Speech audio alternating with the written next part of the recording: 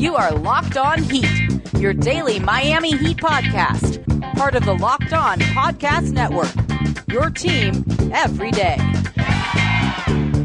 All right, let's do this. Welcome to a Tuesday edition of Locked On Heat, your daily Miami Heat podcast, part of the Locked On Podcast Network, the only podcast that breaks down every Heat game, news item, rumor, and more. Thank you for listening, for subscribing, and to those of you who support us on Patreon. My name is Wes Goldberg, and I'm here as always with David Ramil.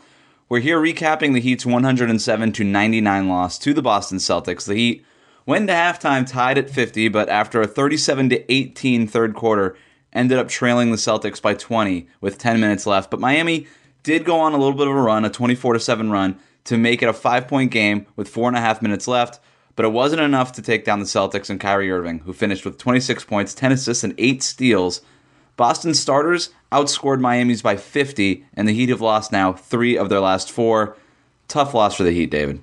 It is. I think when we were previewing the games last week, we expected this to be a little bit more of a blowout, to be honest with you. And it seemed like it was certainly headed in that direction. And as you pointed out, the run made it seem a lot more competitive than I think it actually was. The Heat starters really put Miami in a deep hole there. And, as much as they got some pretty key contributions off the bench, I think Boston was playing a much better game overall. Like Miami did get some good energy from a couple of key players, notably Dion Waiters, but at the same time, it just didn't seem like they were playing the same level, with the same kind of energy and enthusiasm. And Boston, you have to give Kyrie Irving an incredible amount of credit there. Towards the end, he really carried that team, helped them pull away completely. And look, as far as the 3 losses out of 4, I think we expected at least 2 of those, the losses to Milwaukee and Boston, who are at the top of the Eastern Conference.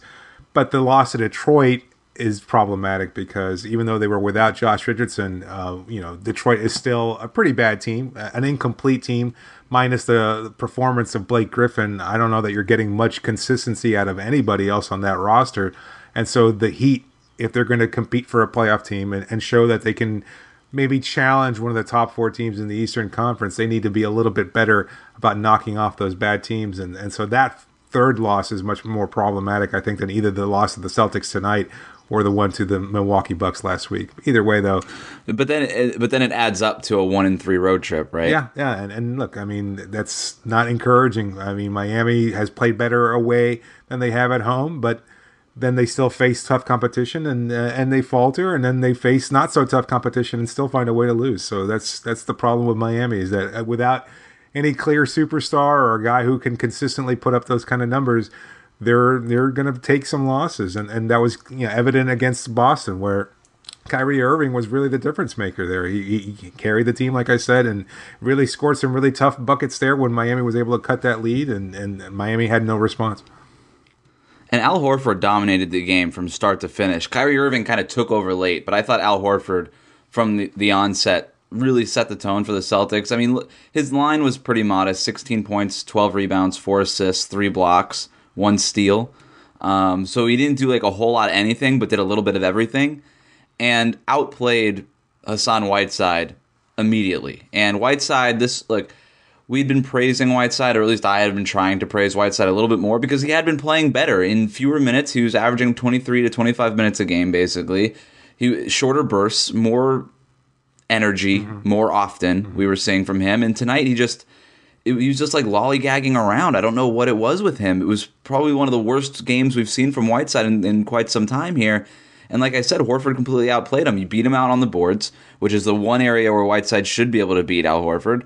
And he wasn't a factor. He played 20 minutes tonight. He was a -8, 3 of 5 from the field, just 6 points, only had 8 rebounds. I mean, in 20 minutes, 8 rebounds for Whiteside is not good at all. And then you look at the rest of the starting lineup, Josh Richardson was the only one in double-digit points with 11, and it took him 13 shots to get there.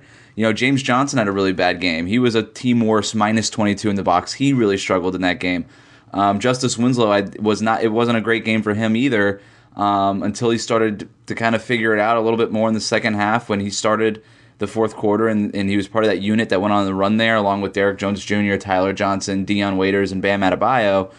But for the start of the game, he was having a hard time guarding Tatum, and then had a hard time guarding Kyrie Irving late. Rodney McGruder, he only played 8 minutes. He was basically unplayable in the game. And then you mentioned the bench. Dion Waiters kind of got it done. 18 points on 8 of 16 shooting. Bam Adebayo had 13 points and 7 rebounds. Derrick Jones Jr. had 18 points, all on tip-ins, I think.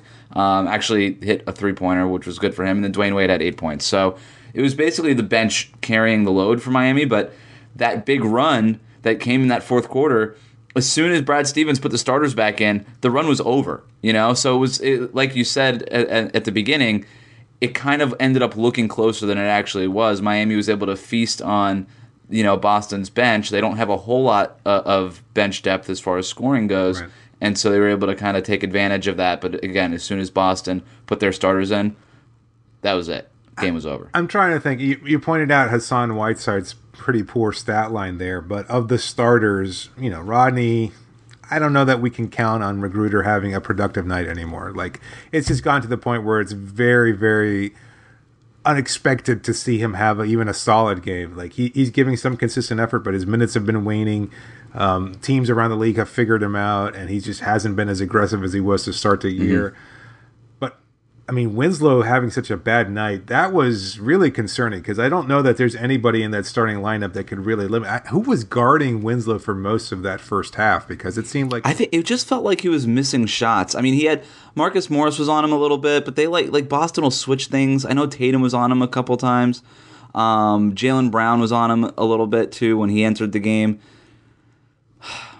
They didn't play Irving on him right away, which I think was... maybe his problem, that he's usually able to feast on those guys, but they were able to hide Kyrie Irving. But when Winslow goes 1 of 5 and Richardson goes 4 of 13, and Dion Waiters is basically your only efficient scorer on the night, that's bad news. And that's nothing against Dion. He had a great game. It's just the starters can't play like that. I don't care how good your bench is. Like, your starters can't play like that, and you can't expect them to win. I'll have to rewatch it though, because I feel like the problem was that Magruder couldn't be counted on to score, and I think Kyrie was on Magruder for most of the night, being that there's not much of a size differential there. And I don't know if you pointed it out, but Kyrie Irving with 8 steals in the night, probably sagging off Magruder and then intercepting any kind of passes that were being made, changing things up, being able to provide some secondary help there.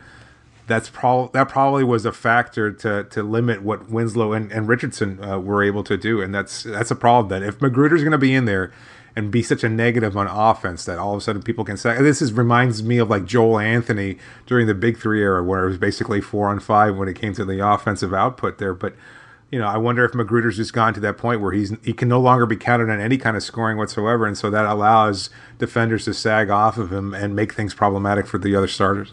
Speaking of that, is it time for the Heat to make a change to its starting lineup? We'll talk about that when we come back. Let's get to your questions that you sent in on Twitter using the hashtag AskLOHeat. Let's start with these 3 questions, David, because they're all kind of the same one. This one comes from Sean. Winslow, Jay Rich, Waiters, Derrick Jones Jr., Whiteside, new starting 5? Does Jay Rich slide to the 3? This one comes from Stan. When does Spo try a new starting 5? That lineup continues to get off to slow starts, and when they come in together, get blown off the court. Lady Logic writes in, I see a lot of people saying Dion needs to be starting, but weren't we all adamant that Josh Richardson needed to be the starting 2 guard? Wouldn't this put him back at the 3? So, changes to the starting lineup. I think it needs to happen, David. I want to say my stat again. They got blown out by 50 points, the starting unit, from the Boston Celtics starting unit. That's really bad. Yeah. And it's this starting unit has been problematic. Nobody talked about James Johnson. He's been, like, if you look at his game log, like, it's scary. Like, he is really struggling lately. He had 5 turnovers tonight. He's coughing up the ball a lot. He's not scoring on offense. He's not shooting very well. Players are sagging off of him. And defensively, he's not what he needs to be for Miami. Right. I think there's a couple of holes now with Magruder, going back to what you were saying, and James Johnson now. I think there needs to be a change. But I don't know who you can replace James Johnson with. Like, I understand Sean's suggestion of Derrick Jones Jr. and possibly inserting Dion Waiters as well, but I'd like Derrick's energy off the bench. I mean, he certainly provides a spark, and I just... as much as I like his length, I don't think it's necessarily suited to guard bigger forwards. Like, there's just too many good players playing the forward position that I think could dominate his overall lack of strength and size. And I just don't see him as a plus defender in that way. Like, I mean, he's energy on the rebounding and, able to knock down a perimeter shot tonight. That's all fine. I just don't see that consistently enough so that he could be a starter. I like him more coming off the bench. But to stay on the power forward spot, you can't start Kelly Olynyk either. No. Who, by the way, Olynyk, we didn't even mention, didn't play a single minute in this game. What the hell's up with that? He couldn't. I think more so it was the matchup when Marcus Morris isn't in there for the Celtics, they just go small immediately. They don't really have a backup power forward other than Semi Ojeleye, who played 6 minutes in garbage time. Well, they got Gordon Hayward in that capacity. Yeah, they use Hayward or even like Jaylen Brown as a small ball 4, and I just don't think that Spo wanted Olynyk chasing those guys around, which I think was the right move. He ended up going with Derrick Jones Jr. as the backup 4 tonight. He played 29 minutes. So I think it was more so the matchup than anything. But then again, like, wouldn't you have rather had Kelly Olynyk and Bam Adebayo starting and have played James Johnson and Whiteside less? I almost think that you need to make a 3-man swap in that starting unit. And I know we talk about this all the time, but if you can't play Olynyk with Whiteside and James Johnson's unplayable at this point with the way he's playing, then you have to bench Whiteside.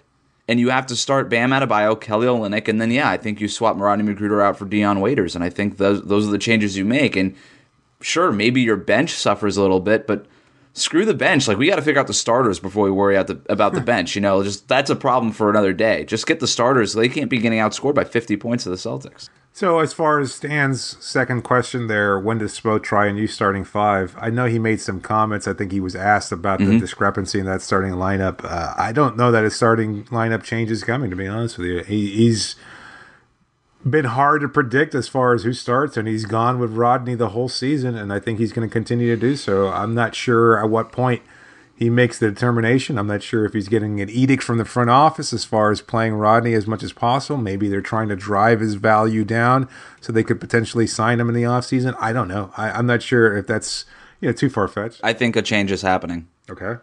I think the Heat play the Clippers on Wednesday. I think we'll see a new starting lineup. So who do you see being replaced? I think Dion goes in for McGruder. That's fair. I think James Johnson, unfortunately, stays as the starter. That's fine. How about Lady Logic's question regarding Jay Rich at the 2 or 3?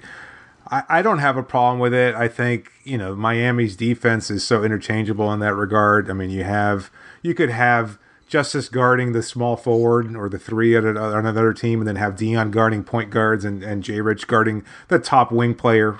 So I think it'll be fine. I don't see much of a problem in that sense. And the reality is, look, I mean, I like Dion's aggressiveness with the ball in his hands on offense. There were times there where he was really going at Jaylen Brown, who's known for being a top-class defender with elite athleticism, and Dion just didn't seem to care. His burst and his change of speed, his stutter step is unstoppable. And we've talked about this before. It's clearly been as good as ever, if not even better.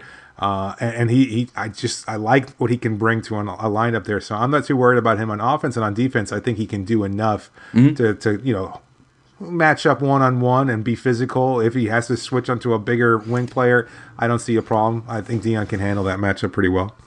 Yeah, and look, I mean, this is when we talk about the positions, we more mean defensively. On offense, it really doesn't matter. Like, Justice Winslow was telling me the other day, like, for that piece that I wrote for the Step Back, that the best, like, the lead ball handler isn't just the point guard anymore. It's oftentimes just one of the better players on the roster. In his words, the best player on the roster. But